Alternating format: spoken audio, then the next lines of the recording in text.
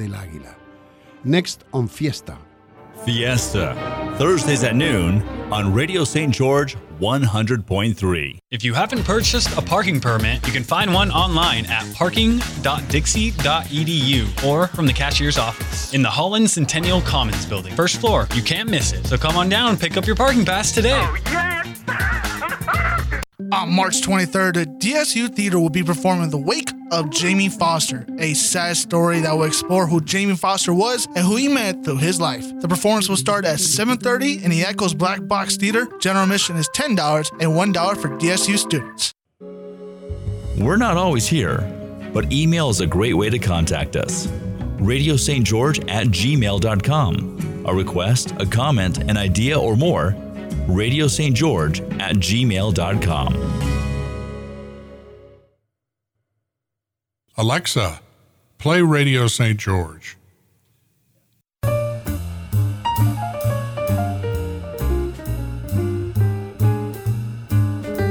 This is KDXI St. George, Radio St. George at 100.3 FM.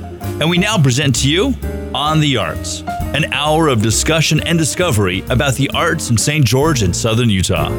And now your hosts for On the Arts, Michael and Christina Harding. Good afternoon, St. George. Hello. As was said, this is Michael Harding. And this is Christina Harding. And we're here for On the Arts, that show that is dedicated to blowing the lid off of all of these little artistic secrets we have here in Southern Utah. Yes. We want back. them to be secrets no more. No more secrets. No. Right. Now, we actually have a fantastic new introduction there. That was Sean Denovan, who actually runs this radio station. And we're all excited. We've got a real formal format. I can't believe this. It's growing. We're becoming famous. How's this happening? And I have to say, we actually got ratings. Ratings. We've been joking about how we were happy to just be in double digits as far as people listening. Apparently, there are a few more. We want to thank all of you for tuning in. Yeah, we're glad you're tuning in on these afternoons at 4:00. And I want to say that if you want to check out video of what we look like, and maybe not even what we look like, but what our guests look like, yes, you can check us out on Radio St. George. That's Radio space ST space George on Facebook.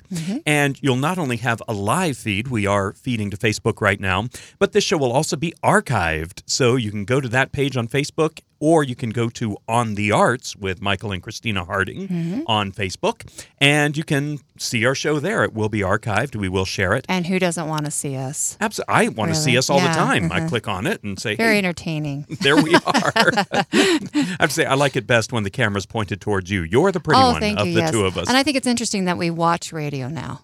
Absolutely. When did this happen? Right? Yeah. Remember the days we just turned it on, we wondered what they looked like behind the microphone. Now we know. I was always on the television. I never. Yeah, that's true. Yeah. I never listened to the radio unless I was in the car, actually. And that's what I remember we had a host in Washington, D.C., where I grew up, and his name was Carl Haas. Haas. And he actually hosted the classical music station, Haas, H-O-S-S. Isn't that a character on Gunsmoke? Gunsmoke Bonanza, I think. Bonanza, okay, yeah. You see, I would watch television. Yes. I knew that's that. True, yeah. You're still back on, what is it, The Shadow, the Future as it used to be, and things like that. But it was Carl Haas, and I loved how he opened his show. He would have his little musical intro, and then he would say, "Hello, everyone." I will never forget that. Oh, we should start doing that. Hello, everyone. We always joke about how we're going to be Delilah here in Southern Utah. If you don't know who Delilah is, that's okay. If you do, I apologize for the reference. But anyhow, here we are with On the Arts. We're trying to make sure that everybody knows the multitude of opportunities that are down here in Southern Utah, not only here in St. George, but in Cedar City, for people to be audience members, to experience the art displays and exhibits that are around. And also, this is the part that I'm the most proud of, or the most intrigued by, I should say, the opportunities that people have to be involved. Yeah, always. And wasn't it, I think it was Kurt Vonnegut that had this wonderful, wonderful quote about how just go out there and I'm paraphrasing, by the way, I'm not pretending to be as eloquent as Kurt Vonnegut. I'll pretend. Go ahead. Hello, everyone. Yes. But he said something akin to just create, write a poem, write a song, learn an instrument. Do it. Even if you don't think it's very good, the fact is you're creating something and expressing something. And how wonderful is that? Yeah. We all need to be doing that. It would save us money on therapy if we would just all create more, right? Absolutely. And I do have to stress, just because I know some of my students actually listen, I cannot stress this enough. Art can be therapeutic, but it is not therapy. Yes. So please feel better by listening to music and by doing theater and watching theater and going and experiencing paintings and sculptures and such. But please know, if you need therapists help, do have please a go reason. get help. Yes. Yes. Great. Now I feel guilty for what I said. Thank you. There's a therapist. There's a that can therapist help for you that. with guilt. Or you could There's just always listen to help. Beethoven. Yes. But anyhow, we do have quite a bit going on here in Southern Utah. And you actually just closed a show. I did. Well, and Deborah was there too, our lovely guest today. We just closed Sylvia out at Kayenta. Gotcha. And how did that go? Very well. I believe we sold out every night. Am I correct on that, Deborah? The second weekend, yeah. Second weekend, yes. We sold out, and it was a great run. And only 2 weekends, and it's over and done. We rehearsed for 4 weeks, and then 2 weekends, and then we're done. Yep. Now we have to find our lives back and wonder what do we do with our time and wait for the next acting contract to come our way. Well, you know, my favorite quote about that is the only happy actor is the actor who's on the plane to their next The next job. contract, yes. So And if then- there's any jobs out there, I'd really... And I So think true. it's so funny when we, as actors and performers, we talk about how, we're so tired. I just want a break. And then when, of course, the break comes, we think, I just want a job, please. I just want to be on the stage, yes. I remember just a few years ago, it was for a play called The Merry Wives of Windsor at the Utah Shakespeare Festival. Oh, that little play. Yeah, that little ditty That little that he ditty. wrote. And actually, that's not too far off the mark as to how he wrote it. But it wasn't this past production last summer, but the one, 5 or 6 summers ago, I'd say. And we had a wonderful actor named Matt Zambrano. A hysterical guy. Page. Absolutely, Mistress Page. That's how, yeah. And anybody who saw the production, maybe We'll get that you'll know joke, what that yeah. is. But I remember we were backstage, and what they do there is, of course, they're putting on 6 shows at once. They're rehearsing those shows and getting ready to mount them in addition to the green shows. There's a lot going on. But we were backstage in an afternoon rehearsal. And what they do is they have a 4-hour rehearsal in the afternoon for one show and then a 4-hour rehearsal in the evening for another. And, of course, the shows are overlapping each other. And it was about, rehearsal starts at about 1. It was about 4 o'clock. We get done at 5. And he was backstage just saying, I can't believe it. I am scheduled for 7 hours today. And several of us just looked at him. Another friend of mine named John Preston, who was an actor there, he just started laughing. And he said, you do realize most people work 8-hour days. And then Poor baby. And he brought up the fact as well. He just said, do you know how many actors are out there right now wishing they had any project going at all? Yep. And waiting tables. Mm-hmm. That became our joke all summer of that, they're asking us to Poor work. thing. Oh, my gosh. Poor thing, yeah. But we do have a lot of fun doing those shows. And, of course, you were saying that now you have to find your life back. But in preparing for Sylvia, that took a lot of time getting into it, didn't it? A lot of hours. Yeah, long rehearsals and a lot of dedication and a lot of wonderful people to work with. That's how we met our guest today. I was so fortunate. And you meet these great people along the way that become your family and friends for life. But it was a fun show. And Kayanta's still, they've got more shows coming up. So people need to go to their website and check it out, the Center for the Arts at Kayenta, and see what's going on out there. They have some beautiful productions coming up soon. So, and we also have this week a production coming up that there's I'm just a quite little- close to. Yes, and I'm just a little bit close to too. What is Absolutely. that, Michael? It's The Wake of Jamie Yes. Foster. And I was actually pleased to see before our show, there was a commercial Yes. for this. Yeah. We're becoming so legit at this show. It's so wonderful. real. Yeah, this Thursday, opening night. The Wake of Jamie Foster, I do have to let people know that there is some language involved. There is some mature situations involved. It does deal with a funeral, and it deals with family relations that happen with a funeral. And in this one, I don't think it's giving anything away to say that the title actually has a double meaning, which I love about playwrights. And we're segueing into talking to our guest today. Very good. But several times you'll look at the title of a play and you won't realize how clever they're being. With The Wake of Jamie Foster, of course, the literal translation of that title would be the wake that they hold with the coffin, and people can come and they can pay their respects and such. That's a wake, a literal wake. But I actually had a student point out to me, this was last semester, that that's not quite what the title means. The title is actually talking about the wake of Jamie Foster, as in the wake that's left after a boat goes by. And you look at the consequences of this man's actions. And what I think is so wonderful about it is you have people who gather to honor this person, and you come to realize throughout the play, it's a lot more complicated than that. This man may not have been all that popular. Well, and our audiences need to understand, too, this is educational theater. You have chosen this play for a reason. Would you care to explain why you chose this play for your students to perform? Well, absolutely. I know there are a lot of musical theaters around here, a lot of musical theater productions that go on. There are a lot of comedies that are presented, and it's actually rather rare down here to find a drama that is specifically chosen to be a drama. And this particular play is a style that I think every actor needs to know, needs to experience. Of course, there's a lot of money to be had in this business if you can sing and you can dance and you can act. That's called a triple threat.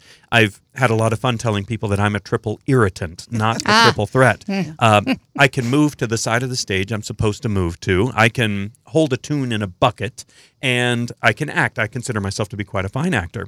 Very fine. Wow. Check us out. Yeah, he's on a true Facebook. actor. He just, But singing and dancing, that's not my thing. And there are a lot of actors who make their bread and butter by being in musicals and such. So that's certainly a skill they need. But in a show like this, it's about really honing that dramatic actor craft, being able to create a relationship with another person on stage and really, this phrase gets overused a lot, but really feel it. Really be a part of a piece of theater that's bigger than themselves and a story that's bigger than themselves. A phrase that I'm really very fond of is life is real, theater is more. And the reason being because life is ordinary. Everything happens every single day. But theater really explores those things that aren't necessarily, shall we say, appropriate to explore every single day. These emotions that we don't necessarily want to feel every day, these depths that we don't want to experience.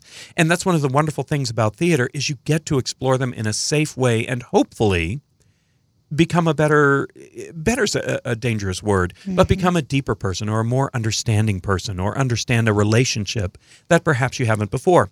So choosing this play, it's not as well known as this particular playwright's other work. The playwright is Beth Henley, and she wrote a play that's very, very popular and very often done, Crimes of the Heart, as well as a whole multitude of other plays. I highly encourage you check out all of her work, and she's still writing today with a new play, I would say every other year at least, and she's actually cranking out quite a few. But The Wake of Jamie Foster is a lesser-known play, but it has these wonderful, rich characters that we chose here at Dixie State University to use as a platform for our actors to really dive into something. They do not have the safety of a musical score behind them that can help them create the emotion. They don't have the safety of spectacle and dance and such. What they have is a really raw, truly gritty script and some characters that might be hard to take, but they have things to explore. Yeah. And that's why we chose it. And we do hope that when people come to see this, we don't want people to leave devastated and hating life and such. Oh, yes, we do. Well, only artists like us. Only artists. But we do hope that they leave having had a cathartic experience, having had a safe opportunity to experience emotions. Yeah. And I'm quite excited. I think this production is actually quite a fine production. Yeah. And we all have productions that we really like, and I've been very proud of a lot of productions. This one's special. I'm very happy to say that one, and that comes along every once in a while. And, of course, there are many other things going on here in southern Utah. We encourage everybody. We are more than happy to reveal these secrets, make sure people know, but we also hope that people will be encouraged to keep their own ear to the ground, keep searching out these opportunities, and hopefully, if we've done our job right here on the show, we'll have piqued some interest in some things that are happening. Now, I do want to say we are very honored to have in the studio right now Yes, we are. a wonderful guest. Now, I always do a little monologue. I do a lot of talking on this show. but a little monologue that segues into our personal relationship with the guest. Now, you mentioned that she did just stage manage the production Yes, of she Sylvia. did. Yeah. So she's very active in this She community. knows me very well now. I would say so. But I'll say this is when we do the Wayback Machine. Oh, here we go. 21 years ago, when I was a young, When you were a burgeoning baby? actor. Yes. No, a little older than a baby. I'm, shall we say, agedly challenged now. I was at the Utah Shakespeare Festival. Excuse me. She's putting you in your place right now. Oh, Deborah, you just hit 30. You know it.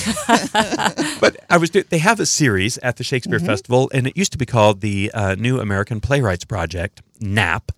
And I was involved with a lot of these where they would bring in a playwright, and they would have the playwright have an opportunity to have professional actors read their plays, a director start workshopping their play. And I did a play 21 years ago. I don't even remember the title. I went back through the archives trying to find this. But it was about a guy I didn't know anything about, a guy named Joe Hill. And I'm not from Utah. I'm a coastal guy. And I wasn't a member of the union at the time. So I didn't really have an understanding of how unions had begun, how unions were used. And this was a play that intrigued me about this guy, Joe Hill, who was raised as not so much a martyr, but as a hero and a driver of the unions and such. And I felt like I was very well educated there. Well, there are all sorts of cycles in theater. And for example, a cycle that's coming this summer is Joseph and the Amazing Technicolor Dreamcoat was done the same year I did this play about Joe Hill. And of course, that's being brought back to the Shakespeare Festival. But 2 years ago, back in 2016, almost 3 years ago, I was involved with the new play project, which is now called Words Cubed. And there was a playwright who I was somewhat familiar with, Debora Threedy, and she brought a play about, you guessed it, Joe Hill. And it was wonderful to have thought about this for almost 20 years and to have it cogitating, if you will. That's my playwright coming out, my inner playwright. Thank you very much. And talking about a character that not a character, but a real life person, a new perspective on this. Now, that is my sloppy segue into saying hello to Debora Threedy, a wonderful playwright, a wonderful stage manager, as we know now, and also a former professor of law. Welcome to the studio, Debora. Thank you, Michael. It's a pleasure to be here. Michael, Christina. Yes. So, Debora, I do have to ask you, looking back over your plays, and I've been dying to ask you this. You have this wonderful, and I'm an actor, I can't just ask a simple question. You have a wonderful juxtaposition, if I may say, between law, something that you've devoted a lot of time to and have a profession within, and also writing plays. And I notice a lot of the plays that you've written have to deal with aspects of the law. There was one about the FLDS situations that have been happening over the last few years, the 400 children particularly. Yep. And then, of course, we go historically. You've got Portia in Merchant of Venice looking at her experience with the law and some other issues as well. How have you found it melding these two parts of your life? It makes absolute sense to me. Law is all about rationality and analysis. Theater has its own kind of analysis and its own kind of logic, but it's much more about emotions. And emotions tend to be cut out of law. We tend to pretend they don't exist and that they're not important. Although, of course, they are. So for me, it's like melding the intellect and the heart, the rationality and the emotionality. It makes absolutely perfect sense to me, and I would miss having either of these in my life. But there are certainly some wonderful plays out there that got me interested in law. 12 Angry Men, which is tremendous about the jury. Yep. First full-length play I did. Really? But obviously, it wasn't 12 Angry Men. It was The Angry 12. The Angry Dozen. The Dirty Dozen. Yeah.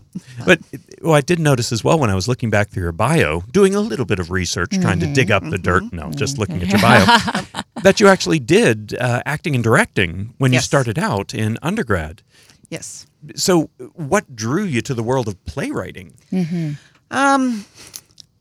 I've always, throughout my life, it seems, I've written plays, not very seriously until 2002. And that year, I had written a one-woman play and was performing it. And it was funded by the Utah Humanities Council. So I got to take it all around the state. I actually brought it down to Dixie. I performed it at Dixie. I took it up to Logan, just all over the state.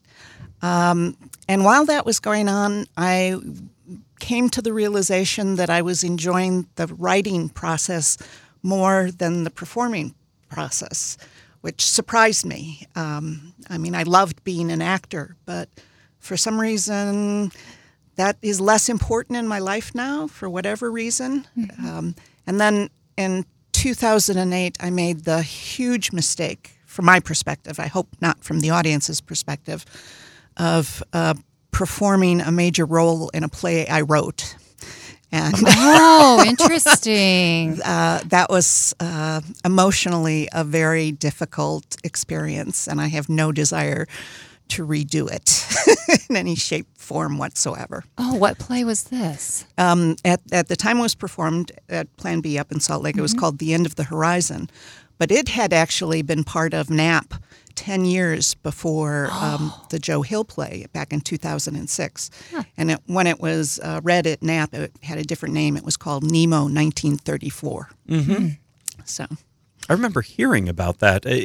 We didn't come back to the Shakespeare Festival until, I think it was 2008, so that was a little before we got back, but I remember hearing about that one. Why do you write these plays? Are you just exploring these questions about the law that make you curious? Yes, I think every playwright writes a play to explore or answer a question they have. The End of the Horizon was the first full-length play I finished. It wasn't the first full-length play I started, but it was the first one I finished. And Everett Roos, I had heard about when I first, the play is about Everett Roos, who is sort of a mythical, well, he's not mythical, he was a real person, but he's achieved mythic status, particularly in the Utah environmental community. SUA has their logo is actually a silhouette of him and his two donkeys, his two burros. So I'd been intrigued by him and had been thinking about him. There had been a documentary produced about him that I had seen, so I was thinking about him a lot. And I actually sat down one day, and 48 hours later, I had a play. 48 hours later? 48 hours. And it was actually an experience. I didn't have a name for it then, but it was called automatic writing. I felt like somebody was sitting in my head dictating the play to me, and I was just writing it down. It was a very strange experience. I've not had it since. But I guess that was the shove the universe needed to give me. So you're going to do this. You're going to write. Exactly. So when you say 48 hours, were you writing 24, I can't say 24/7 because it was only 48 hours. But I did go to bed. Okay. You did sleep. I did sleep a little. Did you eat? And I ate, but the rest You just of kept the time, writing. I was just there, scribbling. It was That's very right. strange. I always admired, one of my absolute favorite authors is Michael Crichton. And I read all of his books for the last 20 years and, was sorry to hear that he passed. But one of the things I learned about him is that he would have this idea for a story, and he would do all of his research, his scientific research. Most of his books had something to do with science and such. And then he would go isolate himself in a cabin, and he had his place that he wanted to write. And usually he'd write his books over 6 or 7 days. And of course, that was the sloppy copy initially, but that's how he would do it. He would form the ideas in his mind, and then he would just go put them on paper. Yeah. Sounds like you had a Michael Crichton moment there. Now, I guess it was. Deborah, are you from this area or are you from up north? Actually, I'm from Chicago. Chicago. Yeah. Lived there until I went to college. Went to college in Wisconsin. After college, I went to Rochester Michigan. Oakland University used to have a certificate program called the Academy of Dramatic Art. And I went there for that. And it was actually while I was there that I had this crisis of faith, is what I call it. Not in the biblical sense of faith, but I lost faith in my ability to do theater. And actually, it was there that I made the decision to go to law school. Interesting. And then went to law school in Chicago, lived and worked in Chicago until 1986, and that's when I came out to Utah, and I've been out here ever since. So what drew you to law? What was it about? I'm a third-generation lawyer, so it kind of, my grandfather was a lawyer, my dad was a lawyer. One of my brothers is a lawyer, although he followed me. Well, I am fascinated to find out how you have traversed three worlds that fascinate me. Of course, we have the artistic world with the playwriting and such, also the legal world, and also academia. Are we going to a commercial? We are going to a commercial break right now. We'll be right back, yeah. More with Debora Threedy after this. Okay.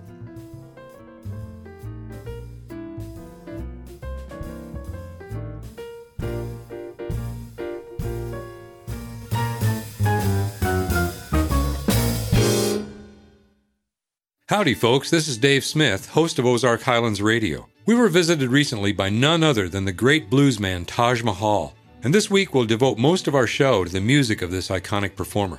I will, however, take time out for a trip down to the vault, where the ever suave and debonair Mark Jones has found a recording of John Prine singing on our stage back in the day. This week on Ozark Highlands Radio. Ozark Highlands Radio, Sunday nights at 10 on Radio St. George 100.3. The music you hear on Radio Dixie 91.3 is brought to you by Festival Sounds, providing music and sound for weddings, parties, school dances, marathons, outdoor events, sound and lights, video screens, and equipment rental. We are your wedding and event DJ. FestivalSounds.com. Dixie State's Teaching and Learning Conference is happening March 29th with keynote speaker Dr. Matthew Sanders, author of Becoming a Learner. Dr. Sanders, as well as Dixie State's own faculty and staff, have submitted a wide variety of presentation topics, so make sure to be there. For more information, go to dixie.edu/annual Teaching Learning Conference. This is Dr. Robert Briggs inviting you to join me this Sunday as I share some of the best sacred music ever written. This week on Sacred Sunday Mornings, 19th century European sacred music. This Sunday at 8 a.m. and noon on Radio St. George 100.3 FM. This is David Martin with your Radio Dixie calendar for Tuesday, March 19th. At 8 a.m., there is a Women's Islam Gallery at the HEC building. At 10 a.m., there is a club's tabling located at the HH-WAP. At 10 a.m., there is a DSU Sears Dixie Invitational Art Show and Sale located at the Eccles building. At 12 p.m., there is a Dixie Art Forum, Fine Art Painting located at the Dunford Auditorium. At 2:30 p.m., there is a club council meeting located at the Gardner Building. At 3 p.m., there is the LGBTQ weekly meeting. And at 5 p.m., there is the Spring Luau Dance practice located at the We Do Building. And that's your daily calendar here on Radio Dixie 91.3. Tune in for Early Music Now, Thursdays at 11 on Radio St. George 100.3 FM.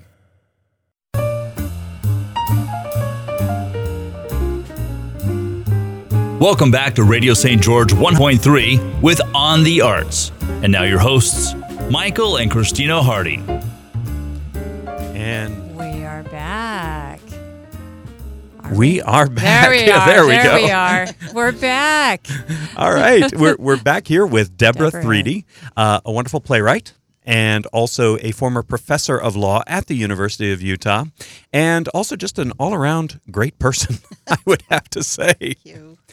Now, I do, as I mentioned before we went to the commercials there, have a great curiosity of how you have married these three worlds. You've got, of course, the world of art and theater with playwriting. You've got the world of law, which I find absolutely fascinating.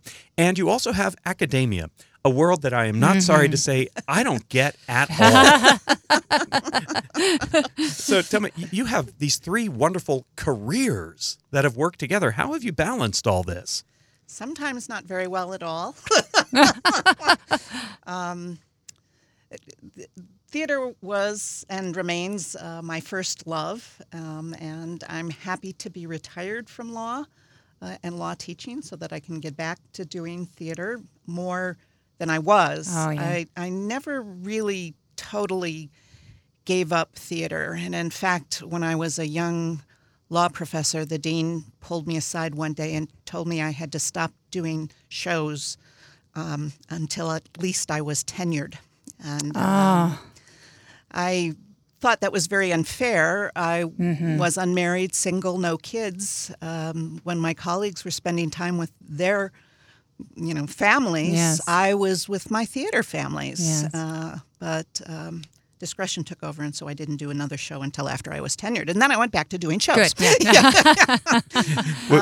But as I said earlier, law and theater to me are two sides of a coin. Trials are very dramatic affairs, although most of law is not at all dramatic, but trials are, and they share the dramatic arc of a play, and that there's a beginning, a middle, and always an end. So that made a lot of sense to me. And when I was in law school, everybody was saying, oh, you have a background in theater, you have to be a litigator, you must go into litigation, be a courtroom attorney. Most attorneys, by the way, don't spend their life in court. There's a subset of attorneys that are called litigators who do spend their lives in court. And because of my performance background, people were pushing me to be litigators. What I rapidly realized once I was actually practicing law was that litigators truly are hired guns. They are hired to fight somebody's battle. They are fighting all the time. And I want to emphasize that all the time. I am incredibly confrontation adverse. This was not a good fit. I mean, at the end of, yes, I have all this performance background, but at the end of a play, the audience doesn't stand up and say, you win, you lose. It's not a zero-sum game. Law is a zero-sum game, especially litigation. So I actually hated being a lawyer, which is how I went from being a lawyer, practicing law, into academia, which the more I thought about it was an absolutely perfect fit for my personality. It balanced the performance. I mean, teaching is a lot more like acting than being a lawyer ever was.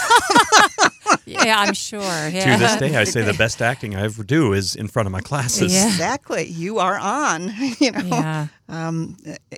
As well as giving me not only the opportunity, but the incentive to lock myself up and write. And as I said, that's always been important to me as well. So I loved being an academic. I was a little over 30 years at it before I decided to retire, but the pull of theater just kept getting stronger and stronger, and I wanted more time to write plays. Yes, So. yeah.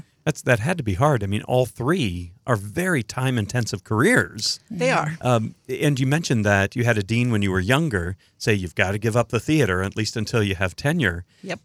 I don't mean to trivialize by any means, but have you seen the movie All of Me? Yes. With Steve Martin Yes. and the indomitable Lily Tomlin. Yep. And there's this wonderful scene where he's trying to be a serious lawyer, but he also plays jazz.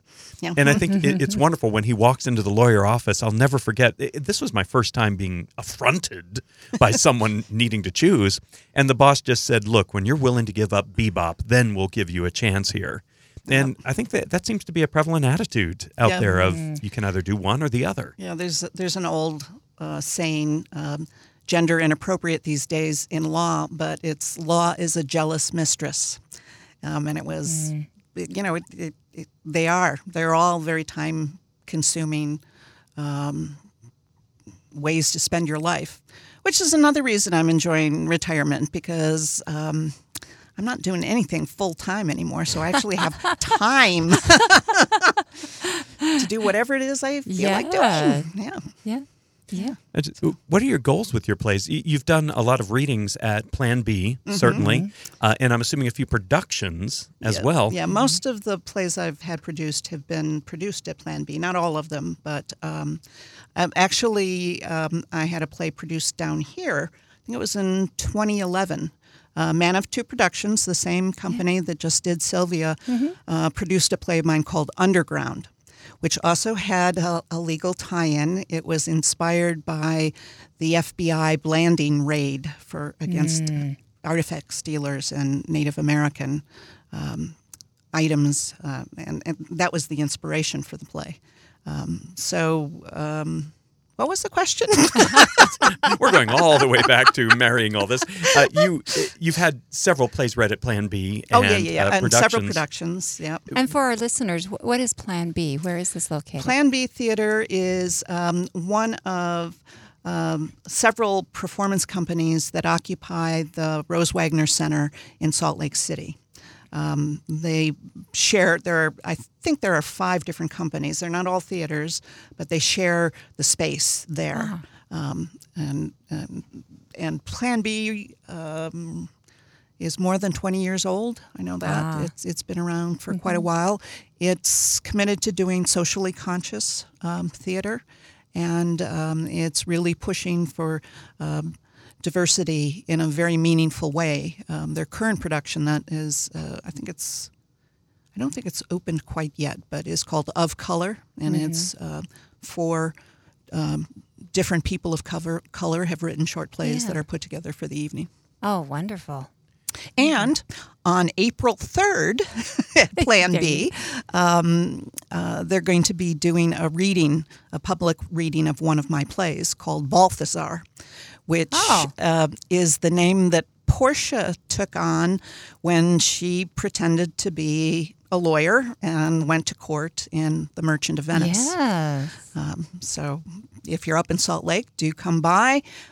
Tickets are free, but you do have to get a ticket and is make a reservation. Is this a one-night-only performance? It is a one-night only. So April 3rd. 7:30 on Wednesday, April 3rd. Wednesday, April 3rd. Yeah. And is this a play that you've recently finished? Or no, it's actually a play, I think I finished it in 2012 or 2013. It's been having a hard time finding a production, a home.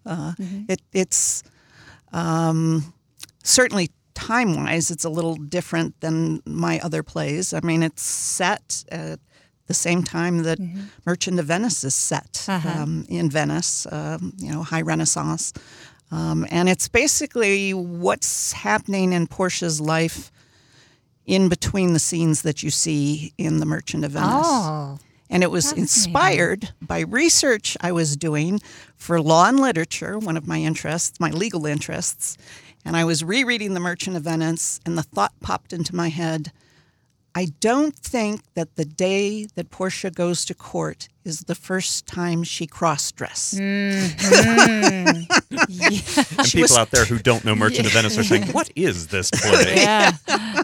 Like in so many of Shakespeare's plays, and again, a little mini history lesson. At the time Shakespeare was writing, women were not allowed to perform on stage, so women's roles were all played by men. And as a result, Shakespeare often wrote plays where the women in them then pretended to be men for a variety of different reasons. So it's all built in. Gender confusion is built into Shakespeare, and I do play with that as well. Oh, fantastic. Well, you said that you don't have a production yet of Balthazar, but I've been really fascinated how there's a huge market right now in America for companion pieces to Shakespeare. There is. I mean, Shakespeare is one of the most produced playwrights. Certainly, I mean, you got that whole no royalties thing going on, which makes it very palatable to do financially for theaters. But a lot of theaters, particularly like the American Shakespeare Center in Virginia, they're actually putting out a call and offering some pretty nice rewards for people who present their plays. They are. That are companion pieces that come from these Shakespearean plays. Yes. Have you considered something like that? I have. And in fact, Balthazar, as I wrote it, was a two-hander. It's just Portia and her cousin Bellario, who you never see in The Merchant of Venice. But at one point, she says, Portia says, "I'm going to go visit my cousin Bellario, who's a lawyer, and he's going to coach me in what I have to do, and I'm going to borrow his judicial robes, to go to court." That's the extent of the reference to Bellario. But I build out a whole relationship between Portia and her cousin Bellario. For the companion piece, it needs to have at least 10 actors or 10 actors. For a company of 10 to 12, I think. Yes. So I'm busily in the process of sort of rewriting Balthasar to add in other characters to see if I can get it done. And I think the deadline is in June. So now at this reading on April 3rd, is there audience feedback after they play? Yeah, there is, always. That's fantastic. And so, and you'll be present there? I will. You be attending this? I will. Fantastic. It is. Jerry Rapier, who is the artistic director of Plan B, has done a fantastic job of encouraging and supporting local playwrights. Plan B sponsors a monthly playwrights lab. There are about 12 of us. It shifts over the years. I've been involved since the beginning, and we meet roughly once a month, read somebody's plays. Jerry arranges to have actors there to read the play, and the other playwrights in the room, and dramaturgs. He also invites dramaturgs in, give feedback on the play. And it's an amazing group of people. They are so kind. They are so supportive. Nobody tries to rewrite your play. They try to figure out what it is you're trying to do, and then try to offer suggestions. And the rule is we start with everybody has to say something they like about the play. And then after everybody said what they like about the play, then you can offer your constructive criticism of the play, and it's wonderful. I don't think people realize, and I know, especially around here, I've had people when we've done our second act New Works Festival, we had a lot of questions. People were, "What is that? Why would you read a play?" They expect that you're just be putting a show up. But they don't realize the process that's involved when you write a play. You have to hear. You have are to these hear working? You have to hear it other than the voices in your head. Yeah, those voices could be wrong at times. So. Although one of the reasons why I like being a playwright at this point in my life more than I like being an actor is that when I'm a playwright, I get to play all the roles. Yes. They're all my roles. Yes. I think it's fascinating how characters become like friends. And I know that's very cliche to say, but they become very important to you as the playwright. And when you talk about the feedback that the audience gives, I know I've been very tempted sometimes after I like this about the play to say, "Okay, we're out of time. Thank you very much for sharing." Yeah. And it's almost... Don't hurt my baby. Yeah. Have you ever had a situation where it was almost a personal affront when they say, "Well, the character wouldn't do this," or... No, I actually have not had that experience. I don't always agree, with people's comments. I'm entitled not to agree, but it's always very interesting to hear how people are responding to your work and what it is that catches them and what it is that doesn't catch them. And, sometimes I just say, well, that's on them. That they didn't like it, fine. Doesn't mean it's not good. Doesn't mean it's not what I want to do with this play. But, so I really, I haven't felt personally affronted by comments on my babies. And yet we call them our babies. Yes, yes. So when you write these plays, do you write in order to have pieces that will be produced? Or do you write almost as we were mentioning earlier, that art can be therapeutic, but it is not therapy? Do you write to express, to explore? Is that always in the back of your mind, I need to write this commercially? Yes and no. I've had... I don't even know the number of plays I've had produced at Plan B because there's been a whole slew of 10-minute plays that they used to produce. And I never kept track of them. But Plan B is a very small theater, both physically and financially. And as a result, they just cannot. Plan B couldn't do Balthazar if it had 10 to 12 actors. The theater isn't big enough. It seats 66 people. It's a little tiny black box theater, and they don't have the finances to be able to pay 10 to 12 actors to do a show.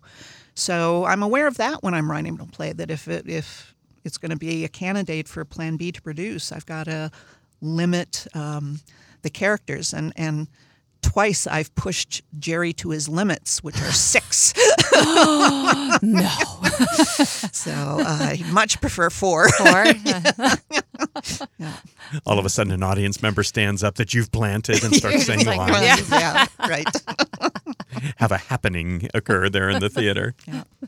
Actually, do you have any plays that you are? I know a lot of playwrights are very superstitious about this, but do you have any in the works right now that are particularly juicy for you? I do. I have.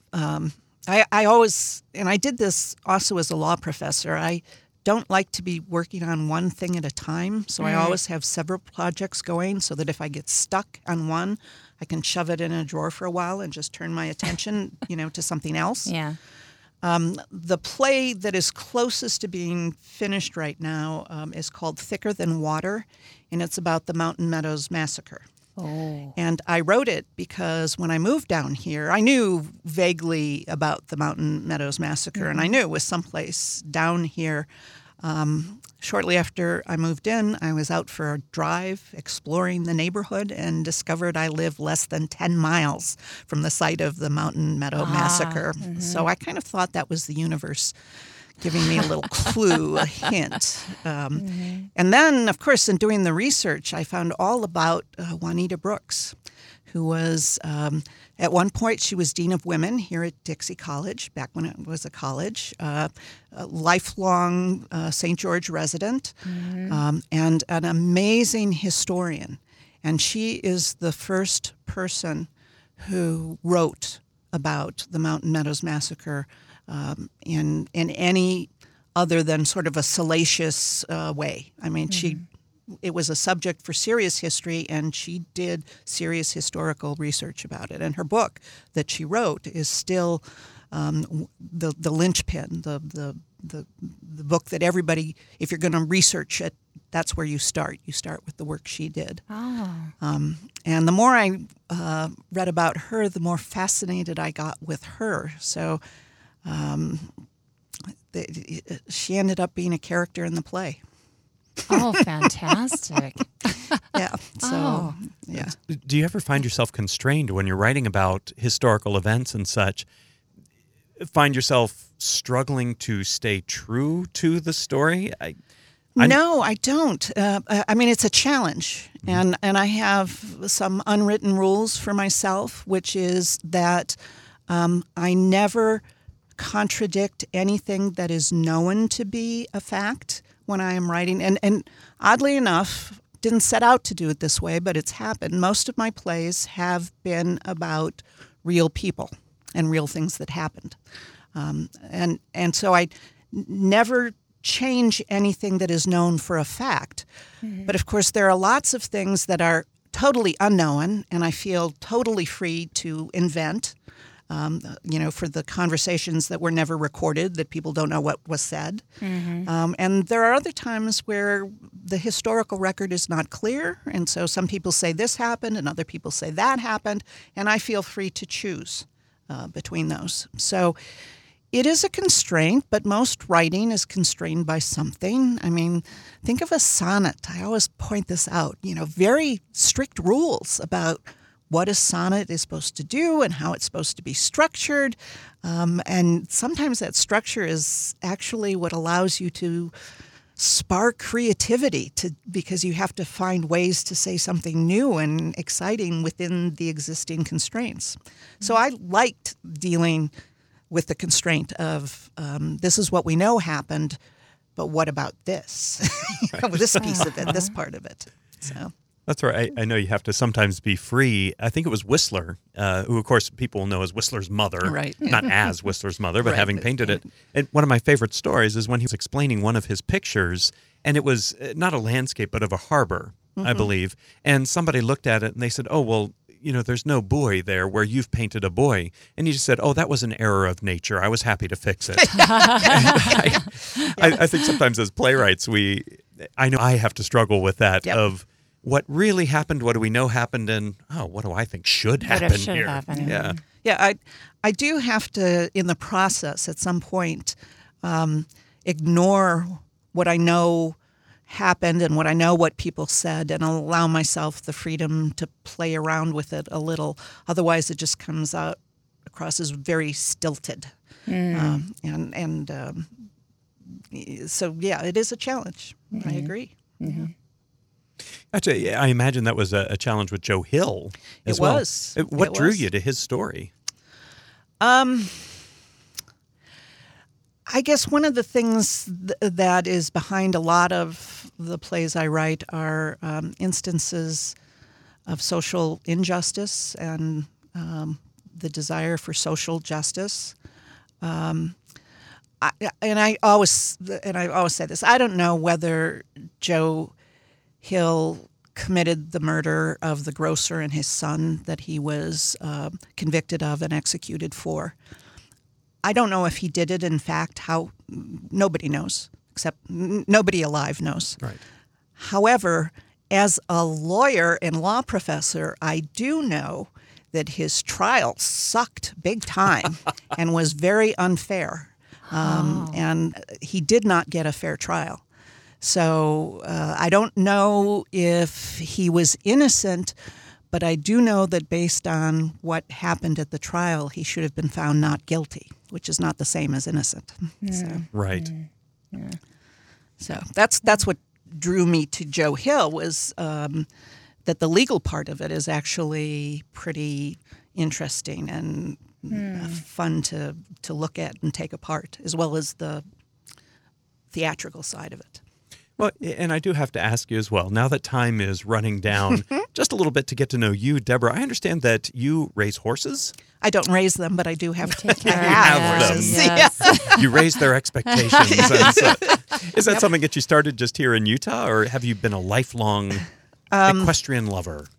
I have been horse crazy since I was a little kid, but it was never the right time, or the circumstances were never right to have a horse. And I hit one of those big milestone birthdays, the one with the 6 and the 0. Beautiful. And actually, that morning, I woke up and a voice in my head said, "So, are you going to get horses while you can still ride them?" And 3 months later, I bought my first 2 horses. I like the voices in your head. Oh, absolutely. You need to pay They're attention very to friendly, them. yes. Well, I would say, as is always the unfortunate case with this show, time runs out. Yep. And we actually are at the end of our time for today. Christina, who do we have coming on? On Thursday, we have Lindy Butler. She's a local musician and composer, and she has a new CD coming out that she would like to promote. We're excited to have her. Well, thank you guys. Thank Deborah, you, Deborah. thank you. Thank you so much. And we hope you'll join Yeah. us on Thursday and every Tuesday and Thursday at 4 p.m. for some more secrets being revealed. Yes. And we hope until then, you keep your focus on the arts.